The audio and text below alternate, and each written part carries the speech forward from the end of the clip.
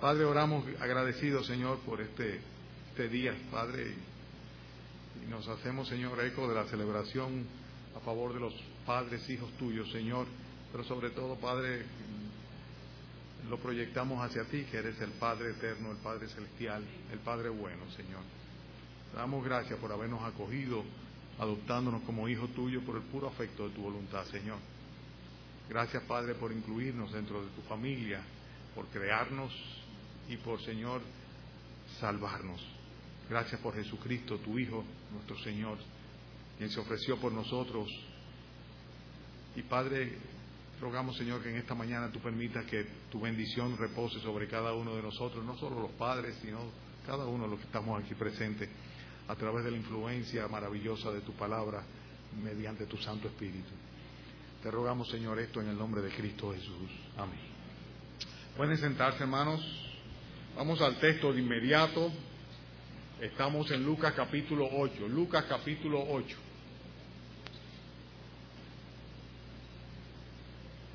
El Evangelio de San Lucas capítulo 8. Cuando lo tengan, pues tenemos la lectura y de inmediato comenzamos a analizar algunas de las enseñanzas de este interesante e impresionante pasaje. Lucas 8, versículo 26. Lucas 8, 26.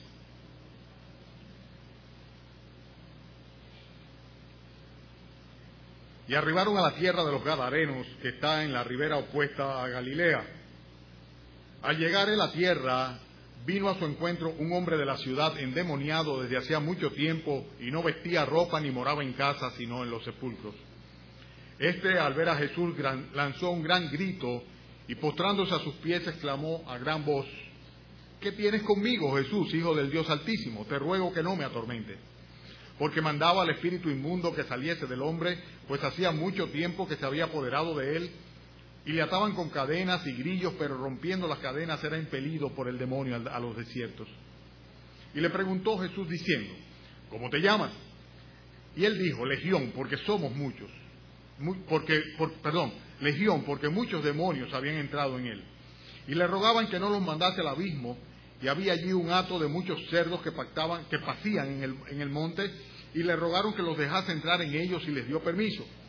Y los demonios salidos del hombre entraron en los cerdos, y el hato se precipitó por un despeñadero al lago, y se ahogó. Y los que apacentaban los cerdos, cuando vieron lo que había acontecido, huyeron, y yendo dieron aviso en la ciudad y por los campos, y salieron a ver lo que había sucedido, y vinieron a Jesús, y hallaron al hombre de quien habían salido los demonios sentado a los pies de Jesús, vestido y en su cabal juicio, y tuvieron miedo. Y los que lo habían visto les contaron cómo había sido salvado el endemoniado. Entonces toda la multitud de la región alrededor de los Gadarenos le rogó que se marchase de ellos, pues tenían gran temor. Y Jesús, entrando en la barca, se volvió. Y el hombre de quien habían salido los demonios le rogaban que le dejase estar con él. Pero Jesús le despidió diciendo: Vuélvete a tu casa y cuenta cuán grandes cosas ha hecho Dios contigo. Y él se fue publicando por toda la ciudad cuán grandes cosas había hecho Jesús con él. Ustedes recuerdan perfectamente bien que las semanas anteriores estuvimos viendo cómo con la parábola del sembrador, pues el Señor terminó una serie de enseñanzas que estaba dando en cuanto al reino de los cielos. Una gran cantidad de parábolas del reino de los cielos aparecen en los otros evangelios, en los evangelios sinópticos, en el cual el Señor Jesucristo dice: el reino de los cielos es semejante a... Y acuérdense de el mercader y la perla preciosa, etcétera, etcétera, el tesoro escondido en el campo. Pero concluye precisamente haciendo un énfasis en que todo depende de la actitud con que nosotros recibamos la enseñanza de la palabra de Dios, a fin de que esa semilla que es regada el Evangelio, pues prendiese y brotase y diese fruto en nosotros. Porque si no tenemos la actitud correcta, pues no va a haber ningún tipo de fruto. Bueno, se suponía que ya después de todo esto, los discípulos eran una especie de peritos, especialistas en el ámbito de la fe. Ya conocían todo lo que tenía que ver con la fe. Pero sin embargo, la semana pasada nosotros vimos que el Señor le da instrucciones y le dice que se dirijan en una barca hacia la otra ribera del lago de Genesaret, del mar de Tiberíades, y en el camino pues se encuentran con que se levanta una tempestad enorme. Y el final de la historia, lo vimos la semana pasada, es que el Señor les reprende por su poca fe. O sea que aquellos que habían tenido todo tipo de instrucción y que se suponía que eran los que habían oído con mucha atención y habían entendido y el Señor les había explicado el significado de la parábola, que debían ser ya unas personas perfectamente preparadas en toda fe, pues sin embargo dudaron, y más que dudaron temieron, y más que temieron pues prácticamente subestimaron la presencia del Señor en el mismo navío en el cual ellos estaban cruzando. O sea que eran una serie de vivencias importantes.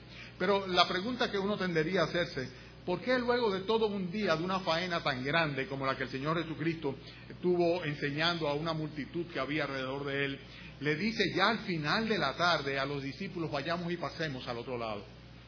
Estamos hablando de una distancia tan grande que prácticamente se tomaban toda la noche navegando para de un borde del mar llegar al otro lado, de un borde del lago al otro lado.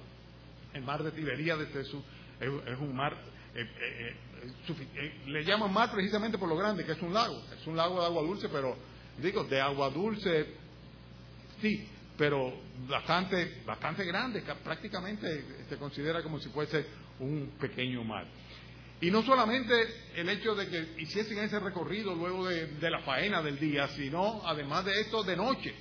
Pudieron bien esperar hasta el otro día, ¿verdad? Pero sin embargo el Señor esa misma noche le envía que vayan hasta... Y además de esto, con el riesgo que implicaba el que ese tipo de tormenta que se levantan de improviso con los vientos nocturnos es algo común, o sea que es riesgoso en todo sentido. Pero sin embargo, a pesar del Señor tener tanta gente alrededor de Él tenía una prisa aparente en llegar a aquel lugar. Y ya nosotros podemos deducir cuál es la prisa que tenía el Señor en llegar allá. La región de Gadara era una región gentil, o sea, de gentiles, de griegos. Y de hecho, en otro de los evangelios se habla de que era la zona donde había 10 ciudades y por eso se llamaba Decápolis. 10 ciudades griegas con prácticas completamente paganas. Ustedes se pueden dar cuenta, por ejemplo, en el hecho de que criaban cerdos. O sea, en ninguna población gentil a nadie se le hubiera ocurrido criar un animal inmundo como era el cerdo. Además no sería buen negocio en absoluto, porque no se vendería la carne, nadie la comería. Pero en ese lugar el Señor iba a hacer un milagro de salvación. No solamente lo veamos desde el punto de vista del exorcismo, sino mucho más que eso. O sea, el Señor iba a ir al rescate de una persona en específico. El Señor estaba cumpliendo Él mismo con lo que habría posteriormente de ordenarle a los discípulos, de ir por el mundo y predicar el Evangelio a toda criatura. Y dice, vamos a comenzar por la misma Jerusalén, por la misma Judea. Pero luego entonces fíjense que va a Samaria, le predica a la samaritana, luego más adelante va a Galilea y está haciendo todo un periplo, un recorrido alrededor de Galilea. Y de ahí entonces brinca más allá hacia área gentil a predicar el Evangelio. Él va precisamente con el propósito de tener ese encuentro en particular con estos 2 endemoniados. ¿Y por qué decimos 2 endemoniados? Porque ciertamente la Escritura enseña que no había un solo endemoniado, sino 2. En los pasajes paralelos lo especifica aún más, que fueron 2 hombres endemoniados que se acercaron al Señor Jesucristo en el momento en que Él llegó a la ribera, a la orilla. ¿Qué era lo que estaba pasando? Ciertamente es que allá en ese lugar había una persona que se lo estaba llevando el diablo. Y es una expresión que nosotros usamos mucho aquí. A fulano se lo está llevando el diablo. Y literalmente Satanás estaba llevándose directo al infierno, a la condenación a esta persona. Se lo estaba llevando al diablo. Y eso no es lo que Dios quiere. La Escritura dice que el Señor Jesucristo no quiere que nadie se pierda, que Dios no quiere que ninguno se pierda, sino que todos procedan a un arrepentimiento. Él quiere salvar, Él viene precisamente a rescatar aquello que el adversario, el enemigo ha capturado y se los está llevando al infierno directamente. Ahí vemos entonces que aparecen 2. Mateo capítulo 8, versículo 28 dice que cuando llegó a la otra orilla, dice, vinieron a su encuentro 2 endemoniados que salían de los sepulcros, feroces en gran manera, tanto que nadie podía pasar por aquel camino. Estoy citando el otro evangelio, el evangelio de Mateo. Y es interesante que tendemos a verlo como un caso aislado, pero así como estos 2 endemoniados, prácticamente todos nosotros tenemos que estar conscientes de que a uno de 2 poderes o uno de 2 potencias nosotros estamos supeditados. Eso me recuerda a la época de la Guerra Fría, ¿no? En que había 2 polos, 2 potencias mundiales, y estaban bajo la esfera de influencia de una potencia o de la otra potencia, o de Oriente o de Occidente, como se decía. Pero en este sentido, pues nosotros vemos por la misma Escritura, aparte de lo que la práctica evidencia, que ciertamente hay uno de dos grandes poderes que controlan todo quehacer humano. Uno de ellos es el poder de nuestro Señor. O sea, sin lugar a duda es un poder que está por encima de cualquier otro poder. Pero de una manera particular se aplica sobre una serie de personas que se han supeditado voluntariamente a la dirección de Dios. Pero hay otro poder tremendo, que es el poder de Satanás. Y la Biblia los diferencia hablando del poder de las tinieblas y la luz de Dios, del poder de Satanás y del poder de Dios mismo, dice. Y hay una gran diferencia muy marcada entre aquellos que están sirviendo bajo la influencia y el poder del Dios de este siglo, del príncipe de las tinieblas, y aquellos que están sirviendo bajo la dirección del Dios santo y eterno. Hay dos textos que yo quisiera ver con ustedes. Uno de ellos está en Hechos capítulo 26, versículo 16. Rápidamente, porque tengo un mensaje que no quiero que se les haga cansón, y tengo cantidad de comentarios que hacer sobre este pasaje. En Lucas capítulo 26, versículo 16, Hechos, 26, versículo 16, el apóstol Pablo está dando su testimonio, ¿verdad? Y dice dentro de su testimonio que el Señor le dice: levántate, ponte sobre tus pies, porque para esto he aparecido a ti, para ponerte por ministro y testigo de todas las cosas que ha visto y aquellas en que me apareceré a ti, librándote de tu pueblo y de los gentiles a quienes ahora te envío.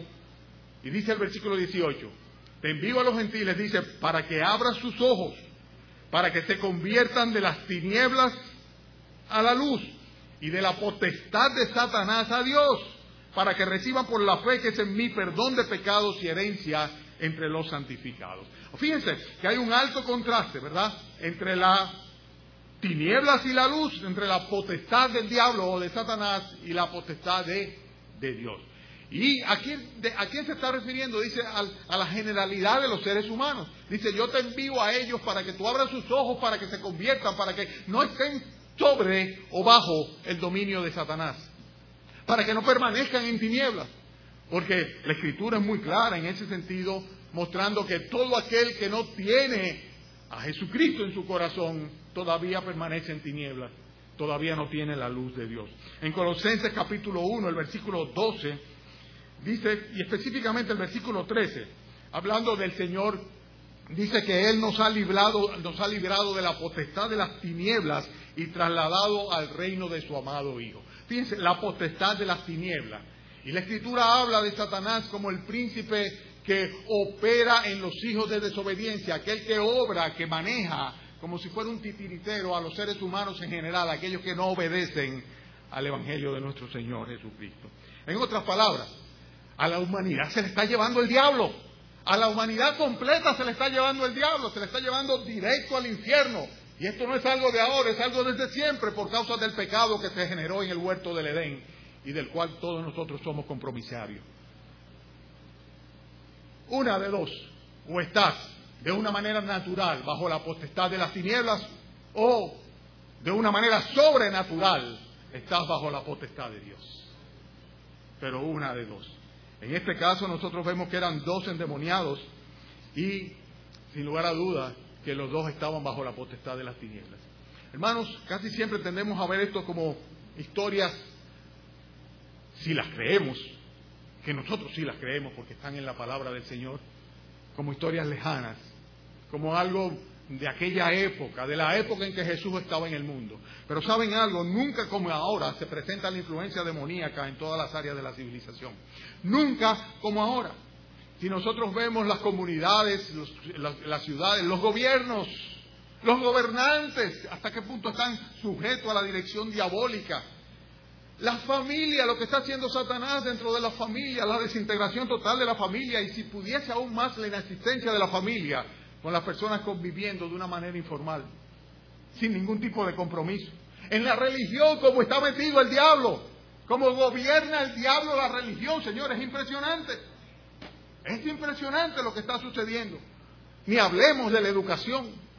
Vean solamente un patrón de enseñanza secular para que ustedes vean, un programa de enseñanza secular en cualquiera de las áreas, cómo cantidad de información se le transmite a los niños que son completamente contrarias y adversas a Dios y a su palabra. Si hablamos nosotros de las artes por igual. O sea, ¿qué ustedes creen? ¿Cuál es el espíritu que ustedes creen que mueven esas multitudes detrás de todos esos ídolos rockeros y cantantes de diferentes naturalezas? Ya ni siquiera los rockeros, sino que va mucho más allá del heavy metal o el rockero tradicional, sino que ahora hay gran cantidad de manifestaciones disque artísticas, ¿verdad?, donde tú lo único que estás viendo es la exaltación del poder del diablo a través de ella. Si hablamos del cine, ni hablar, dado al diablo completamente. Si hablamos de las artes plásticas por igual, si hablamos de la televisión, tenemos que tener un cuidado enorme porque tenemos al diablo metido dentro de nuestras casas, mirándonos él a nosotros y nosotros devolviéndole cariñosamente la mirada. Si hablamos del Internet, que en lo privado nos lleva dentro de las mismas entrañas del infierno, y todo lo que es la diosa tecnología que llevamos con nosotros y a la cual cada vez le tenemos mayor devoción. Y todo esto es manifestaciones del poder satánico que se está llevando a la humanidad completa directa hacia el infierno. A los hombres se los está llevando el diablo. Las guerras se multiplican, el terrorismo es una realidad vigente, las personas muriendo, la vida no vale nada, hay una violencia generalizada, no solamente en nuestro país, es por donde quiera. Aún intrafamiliarmente, la cantidad de crímenes que hay dentro del seno de la familia es terrible. Si hablamos de homicidios, de parricidios, de matricidios, como los hijos matan a los padres o a las madres, los hermanos se matan a sí mismos. Si hablamos de los suicidios, es increíble. En paisitos tan pequeños como este, el promedio, el porcentaje de personas que se suicidan es tremendo. Eso es el colmo de la desesperación. Eso es cuando Satanás no solamente se está llevando a una persona al diablo, sino que definitivamente se lo lleva consigo. Porque luego de la muerte ya no hay ningún tipo de esperanza para aquel que no tiene a Cristo en su corazón. La droga.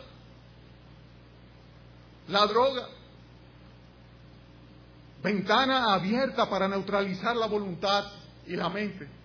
Y que Satanás pueda tomar posesión completa. Las manifestaciones de homosexualidad, de pornografía.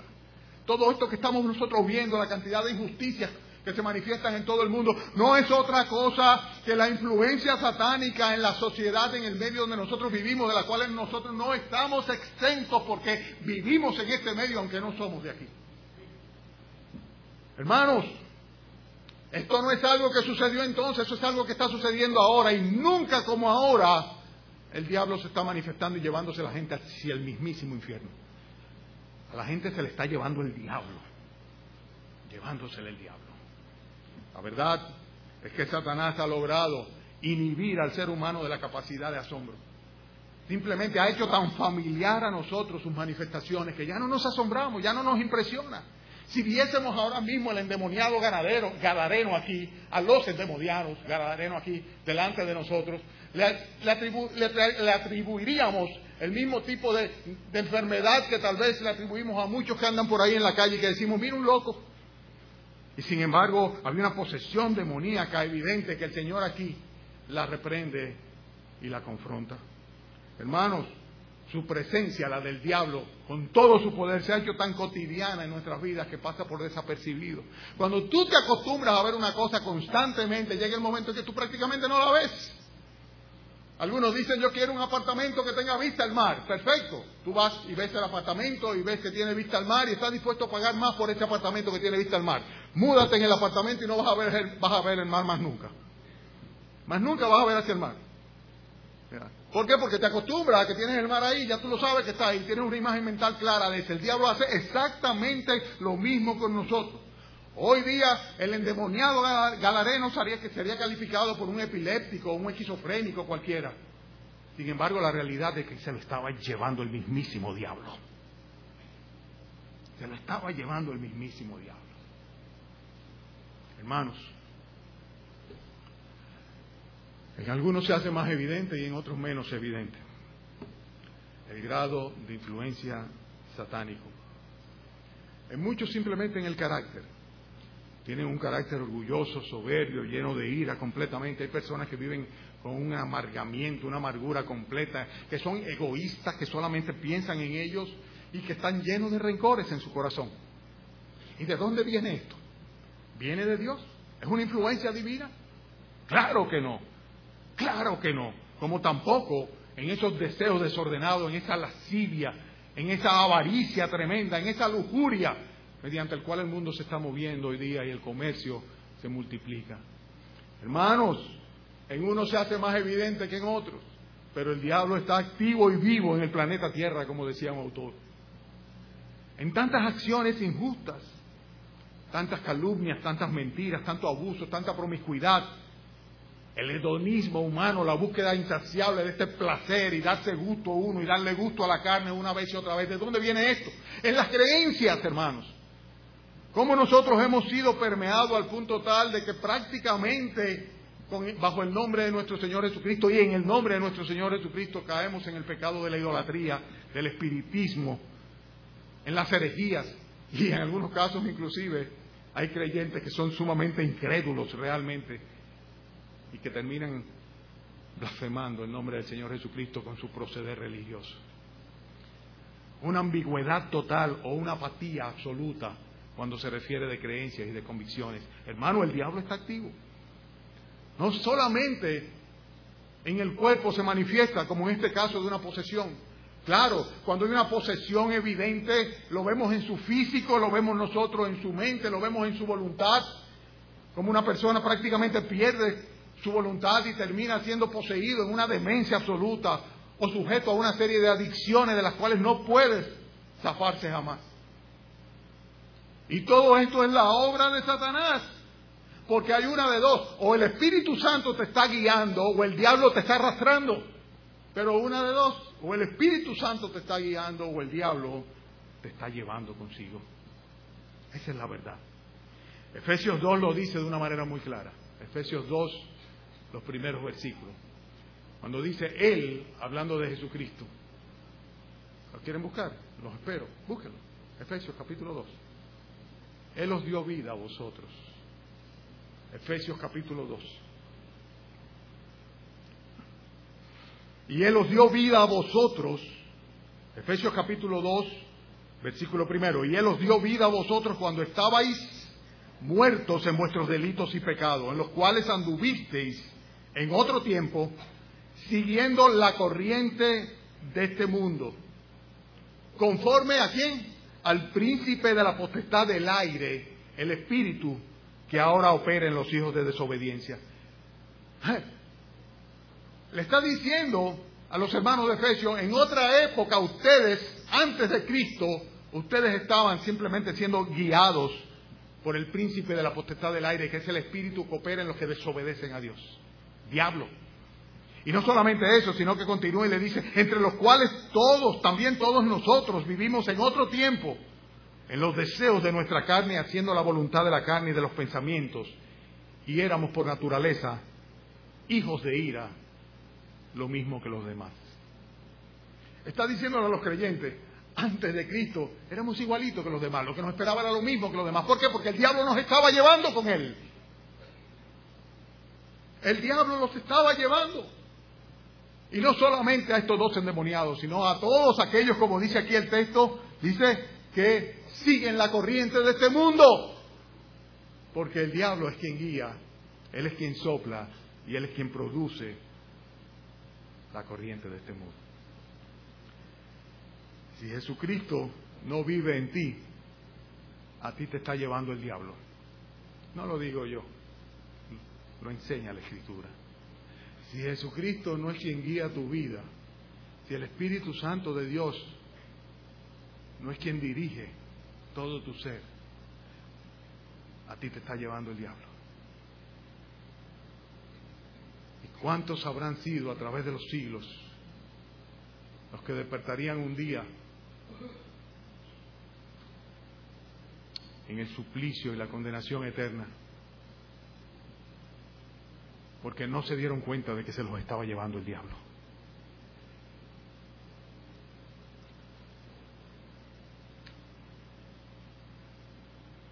Hermanos, eran dos endemoniados, pero solamente uno recibe el beneficio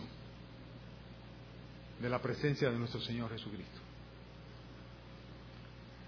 Dice el versículo 27 que vino a su encuentro un hombre de la ciudad endemoniado desde hacía mucho tiempo. Ya habíamos visto que los otros evangelistas hablaban de que eran 2 endemoniados. Pero hay uno en particular que interactúa con el Señor Jesucristo, que habla con el Señor Jesucristo. El otro aparentemente se mantiene a un lado, no se expresa de ninguna manera. Y fíjense cómo dice aquí el texto en el versículo 28, que al ver a Jesús lanzó un gran grito y postrándose a sus pies exclamó a gran voz: ¿qué tienes conmigo, Jesús, Hijo del Dios Altísimo? Te ruego que no me atormentes. Eran 2. Pero dice la Escritura en Marcos capítulo 6, versículo 6, que solamente hubo uno de ellos que cuando vio a Jesús de lejos, corrió y se arrodilló y se postró delante del Señor Jesucristo. Eran 2. Pero solamente uno iba a ser librado por el Señor. Solamente uno de los 2 no se lo iba a seguir llevando el diablo.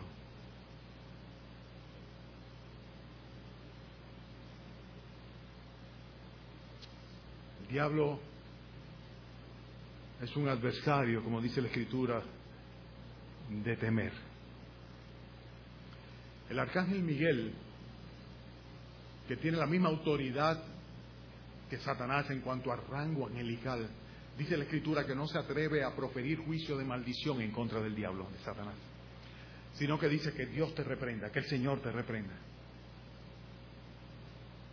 Es claro que el poder de Él no se compara en absoluto al poder del Señor.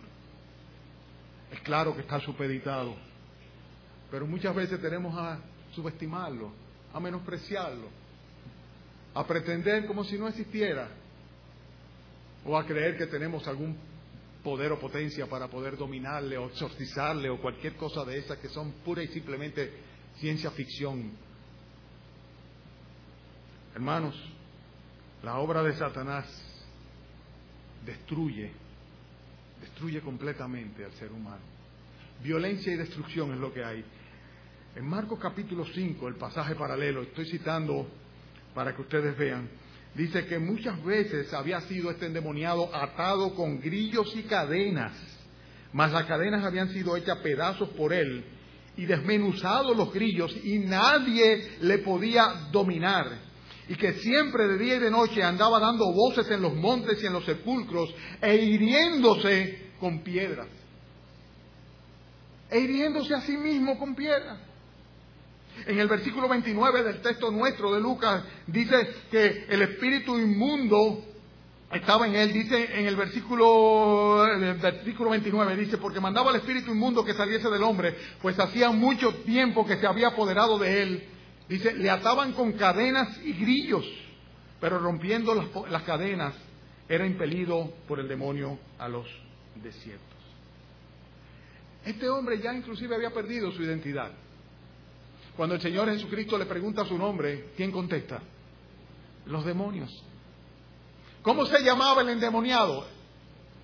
El que fue rescatado de manos del diablo, de las garras de Satanás. No lo sabemos. Porque aún su identidad había perdido completamente. Los demonios contestan: legión somos, porque somos muchos. Y es interesante cómo la pluralidad de demonios llega el momento en el cual inhibe completamente, elimina la individualidad. A pesar de que al mismo tiempo se habla de un demonio cuando están muchos manifestándose en esta persona. Porque es interesante. Una legión estaba compuesta por 7,000 soldados. O sea que podemos de ahí deducir la cantidad de demonios que había en esta persona. Recuérdense cuál es el final. O sea, termina ocupando los cuerpos de una piara de cerdos, que dice que era una piara no pequeña, grande. Gran cantidad de demonios estaba ahí. Y cuando el diablo se está llevando a alguno, va a utilizar a muchos demonios para hacerlo. Y cada uno de estos demonios parecería ser especialista en un área en particular, a fin de que esa persona sea completamente esclavizada, dominada, controlada, y que no puede escapar de la influencia del diablo sobre él, del poder demoníaco. Es una realidad. Así como son reales los ángeles, que son ministros a favor de los herederos de la salvación, así también los ángeles caídos o demonios son una realidad, que son instrumentos del adversario de Satanás para llevarse a la humanidad. al mismísimo diablo, al mismísimo infierno. Ahora bien, todo esto, como yo decía hace un momento, es nada si lo comparamos con el poder de Dios. Es evidente en el mismo texto. Dice que le rogaban los demonios al Señor en el versículo 31 que no los mandase a ir al abismo. ¿Por qué al abismo? Porque el abismo es el lugar donde ya desde mucho antes, desde la época anterior al diluvio, algunos ángeles habían sido apresados. Aquellos ángeles que van a ser sueltos en la época de la gran tribulación. Aquellos demonios que se rebelaron. El abismo, un lugar muy particular donde ellos no quieren estar porque no tienen la libertad de llevarse a las personas al mismo infierno. Porque se sienten automáticamente, estarían automáticamente cohibidos, inhibidos, apresados. Y el diablo sabe y sus ángeles saben que su tiempo es contado, y en la medida que puedan extenderlo lo van a hacer, y en la medida que ellos pueden oponerse a la voluntad de Dios conforme las Escrituras nos enseñan y arrastrar a mayor cantidad de personas hacia el infierno, las criaturas del Señor, pues ellos se van a empeñar cada vez más a fondo. Dice el texto que eran muchos los cerdos que había ahí y le pidieron permiso al Señor para poder entrar en los cerdos. El Señor les dio permiso. Y esto implica autoridad. En otras palabras, no podían salirle huyendo al Señor Jesucristo. Ante la presencia de Dios, ¿verdad? No le queda otro más remedio que supeditarse a Él. Y así lo hicieron. Pasaron a los cerdos, como tal vez una manera de asegurarme que para el abismo no voy. Pero duró poco tiempo, ¿verdad? Vemos que los cerdos se despeñaron por un desfiladero y cayeron en el mar. Se ahogaron todos los cerdos. ¿Qué pasó con los demonios? ¿Se ahogaron? No, no se ahogaron, son espíritus. Se quedaron sin una morada y salieron a buscar otros para llevárselo al mismísimo diablo. Eso salieron a hacer. Buscaron otro lugar donde hacer su obra maligna, maléfica, malvada, destructora. Hermanos,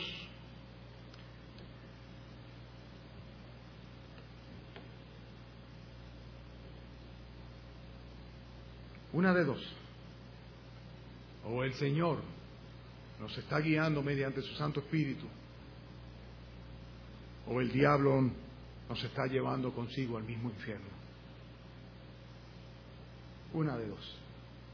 Si nos acogemos al poder y la gracia de nuestro Señor Jesucristo, entonces van a tener que buscar otro lugar donde entrar, donde actuar, donde influir y donde hacer daño. Pero de otra manera, están en terreno conocido y bajo propiedad o posesión propia. En las vidas, las mentes, las voluntades, los corazones de cada uno de los incrédulos. Ellos no lo saben, tal vez no lo quieran reconocer, quizás lo ignorarán, pero se los está llevando el diablo.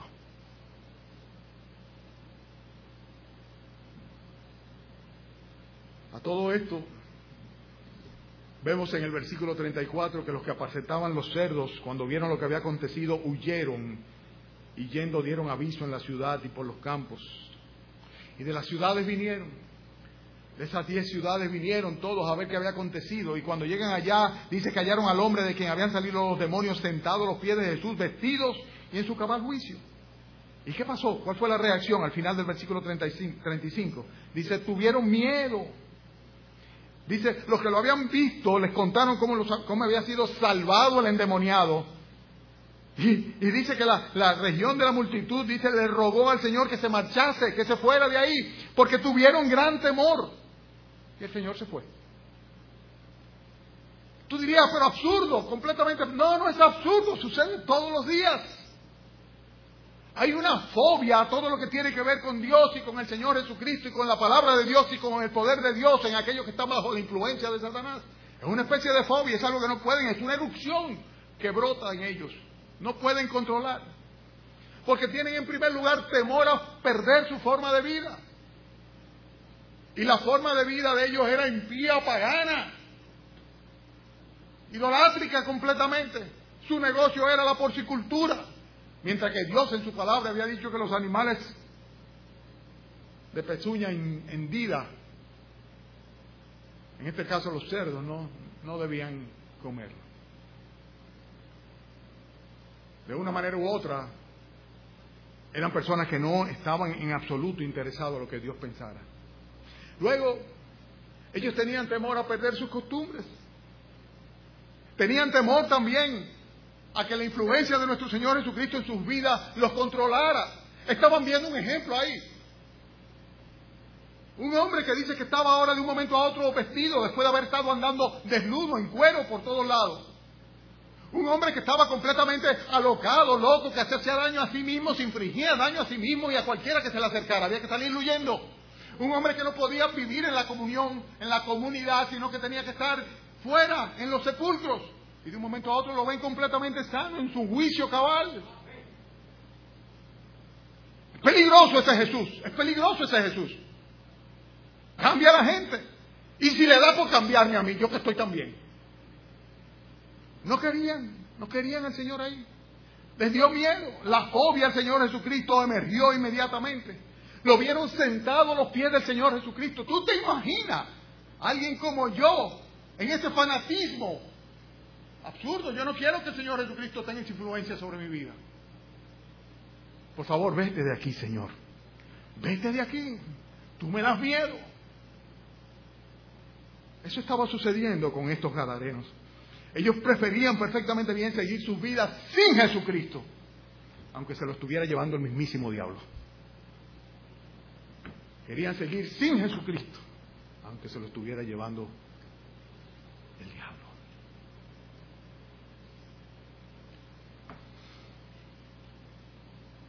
Pero quiero hacer el énfasis antes de terminar en lo más importante del texto. Y es en los efectos de la gracia del Señor Jesucristo sobre una persona cuando confía en Él.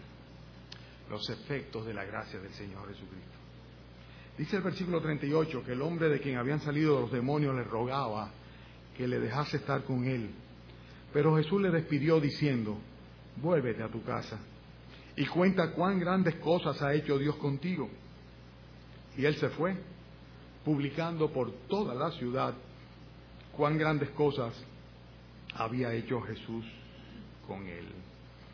Lo primero que vemos nosotros es un muy evidente cambio de condición en este hombre. Dice que lo encontraron sentado al lado del Señor Jesucristo y vestido. Parece que la moral volvió sobre él. Parece que el pudor,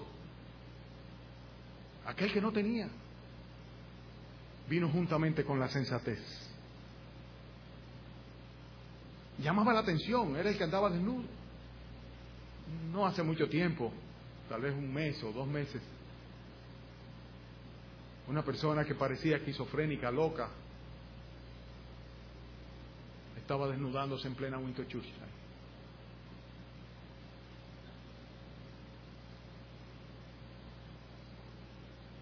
Recientemente también aquí en la Abraham Lincoln vi a otra persona enajenada también desnudándose, un hombre.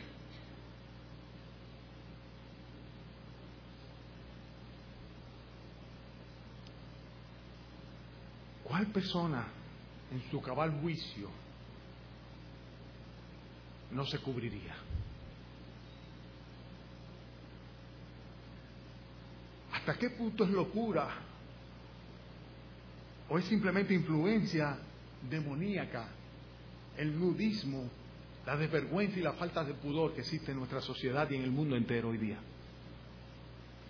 Pero si alguno está en Cristo y es una nueva criatura, ya no sigue siendo así, no sigue siendo así. Hay un evidente cambio de condiciones. Fíjense que además de esto, su carácter cambió. No solamente estaba vestido, sino que dice que estaba en su cabal juicio. Ya no era un loco. Por ser benignos, ¿verdad? Le digo loco. Sino que era una persona que ya era capaz de pensar, de razonar, de ser sensato, de ser juicioso. Hay un cambio cuando Cristo está completamente. Fíjense cómo aparece además un intenso deseo de Dios en él. En el versículo 18 dice que del hombre habían salido los demonios y le rogaba a Jesús que le dejase estar con él. Cuando una persona llega a Jesucristo, cuando tiene un encuentro con Él, cuando se postra delante de Él, cuando es salvado por Él, como este hombre que fue salvado por el Señor Jesucristo, salvado del poder de Satanás, salvado de la muerte, del pecado, de la condenación del infierno, salvado por el Señor Jesucristo, esa persona desea a Dios, tiene un anhelo, un fervor, una sed, un apetito de Dios. Él no quería irse, él quería quedarse con el Señor Jesucristo. Más que quedarse, quería irse con el Señor Jesucristo. Le rogaba al Señor que le dejase estar con Él. Mientras que los sensatos, los cuerdos, el resto de la población, le decía al Señor Jesucristo, por favor, vete de aquí. Tú eres peligroso, tú cambias nuestras vidas, tú transformas nuestro entorno, tú cambias nuestras condiciones, peligras nuestros negocios. Es una pérdida enorme. ¿Sabe el dineral que hemos perdido con este rebaño, esta piara que se ha perdido? Sin embargo, este hombre le decía, Señor, déjame estar contigo. Cuando una persona recibe el efecto de la gracia del Señor, cambia su condición, cambia su carácter, se produce un profundo e intenso deseo de Dios y además un fervor imperioso en testificar lo que Jesucristo ha hecho en su vida. Cuando una persona recibe a Jesucristo en su corazón, no se puede quedar callado. Es que no puede. Por eso vemos nosotros aquí en el texto que el Señor le dice, ve, vuélvete a tu casa y cuenta ya cuán grandes cosas ha hecho el Señor contigo. Y él dice que fue allá y por todas partes, a todas las comunidades le decía cuán grandes cosas el Señor había hecho contigo. ¿Por qué? Porque cuando una persona recibe la gracia del Señor, tiene no solamente un imperioso fervor en testificar de nuestro Señor Jesucristo, sino también una tremenda responsabilidad de hacerlo. Porque así como Dios le dijo a él, como el Señor Jesucristo le dijo, ve y testifica, así nos lo dijo a nosotros también, a los que han librado del poder de Satanás. Hermanos, los efectos de la gracia. La gracia del Señor Jesucristo es la única que nos puede liberar del poder de los demonios. El apóstol Juan lo dice de una manera muy clara en Primera de Juan, capítulo 5, versículo 18. Sabemos que todo aquel que ha nacido de Dios no practica el pecado, pues aquel que es engendrado de Dios le guarda, Dios le guarda. El que es de Dios, Dios le guarda y el maligno no lo toca. El diablo sabe muy bien. El diablo sabe que es mucho más poderoso el que está en nosotros que aquel que está en el mundo, que es el mismo. Y la única posibilidad de poder escapar de los lazos del diablo y dejar de ser sido llevado por el mismísimo diablo al mismísimo infierno es acogiéndonos a la gracia y la misericordia del Señor. Este hombre, el Señor tuvo toda esa travesía solamente para encontrarse con Él. Yo no sé qué tanto tú has hecho caminar al Señor Jesucristo detrás de ti. Pero eran dos los endemoniados. Y uno solo recibió la salvación de Cristo.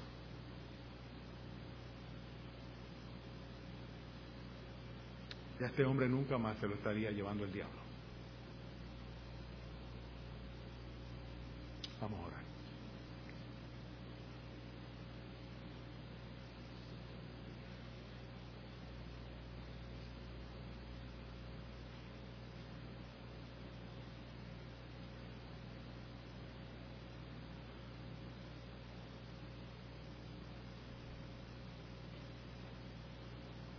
Gracias, Padre, por habernos rescatado del poder de Satanás, Señor. Y gracias, Padre, porque por Cristo tenemos nueva vida, Señor. Y una esperanza, Señor. Una certeza. Una seguridad.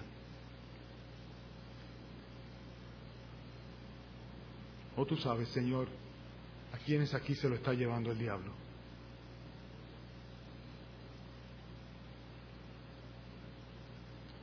Ten misericordia, Padre bendito. Ten misericordia.